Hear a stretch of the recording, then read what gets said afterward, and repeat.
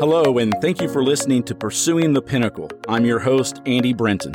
Each week, you will hear practical and engaging tips and strategies in order to live your absolute best life as a Christian. So let's begin with today's portion of Practical Christian Living.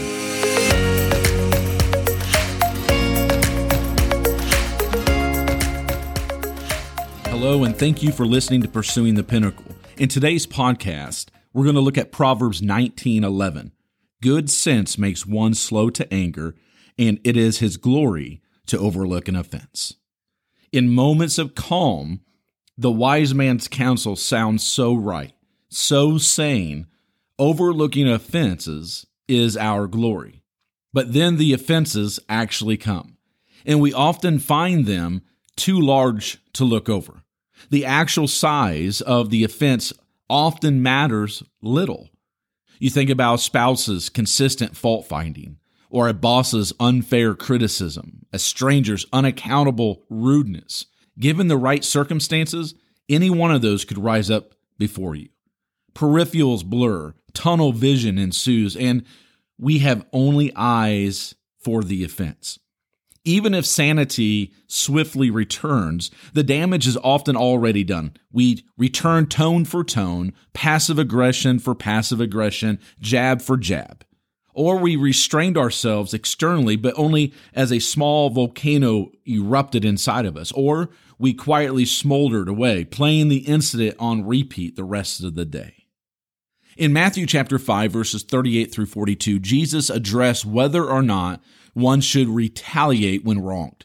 Mosaic law permitted equal retribution, but Jesus said this, "Do not resist the one who is evil. But if anyone slaps you on the right cheek, turn to him the other also.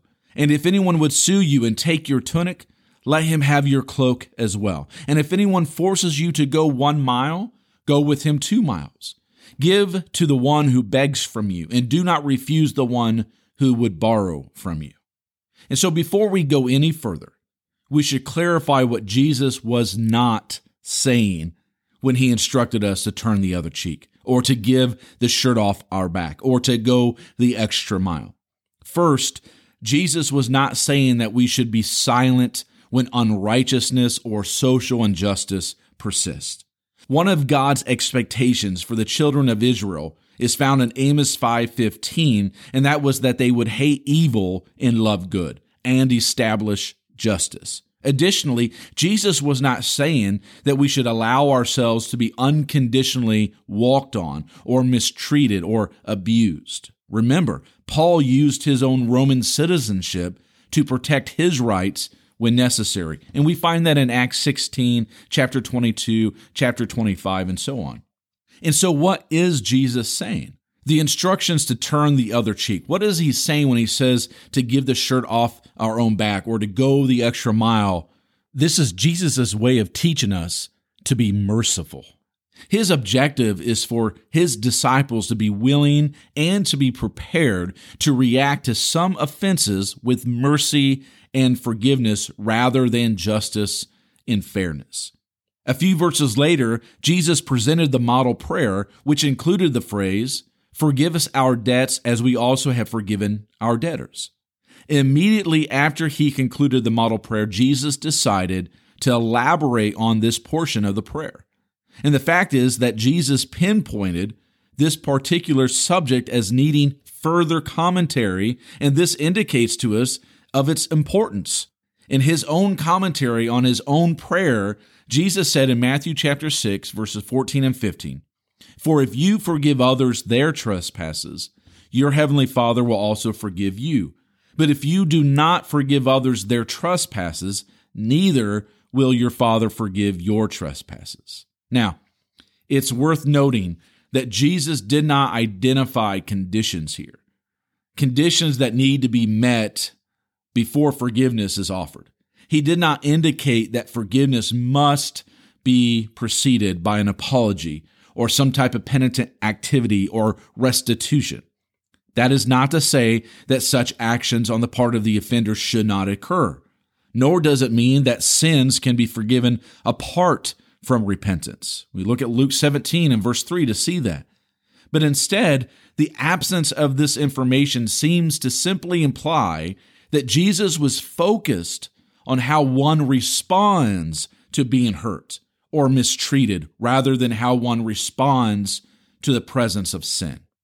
And so why was Jesus focused on these things? Throughout the New Testament, we are instructed to be merciful as your Father is merciful, Luke 6:36. We are instructed to forgive as the Lord forgave you, Colossians 3:13.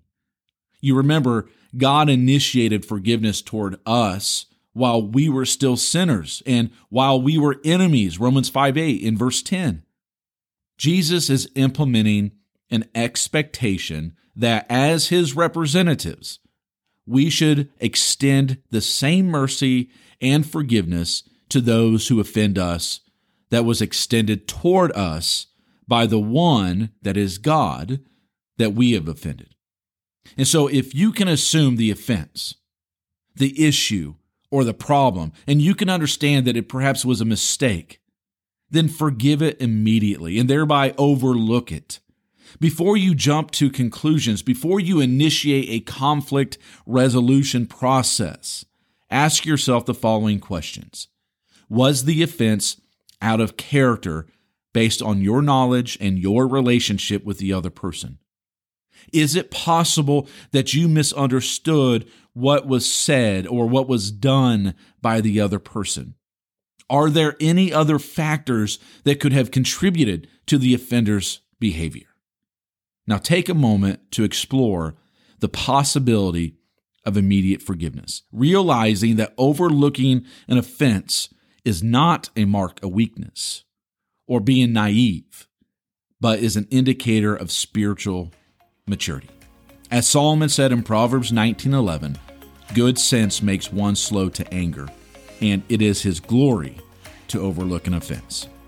Once again, I want to thank you for listening to Pursuing the Pinnacle, subscribing to it, and sharing it with those that you love. As always, it is my prayer that God be with you and that you would seek him in all things. Until next time, God bless.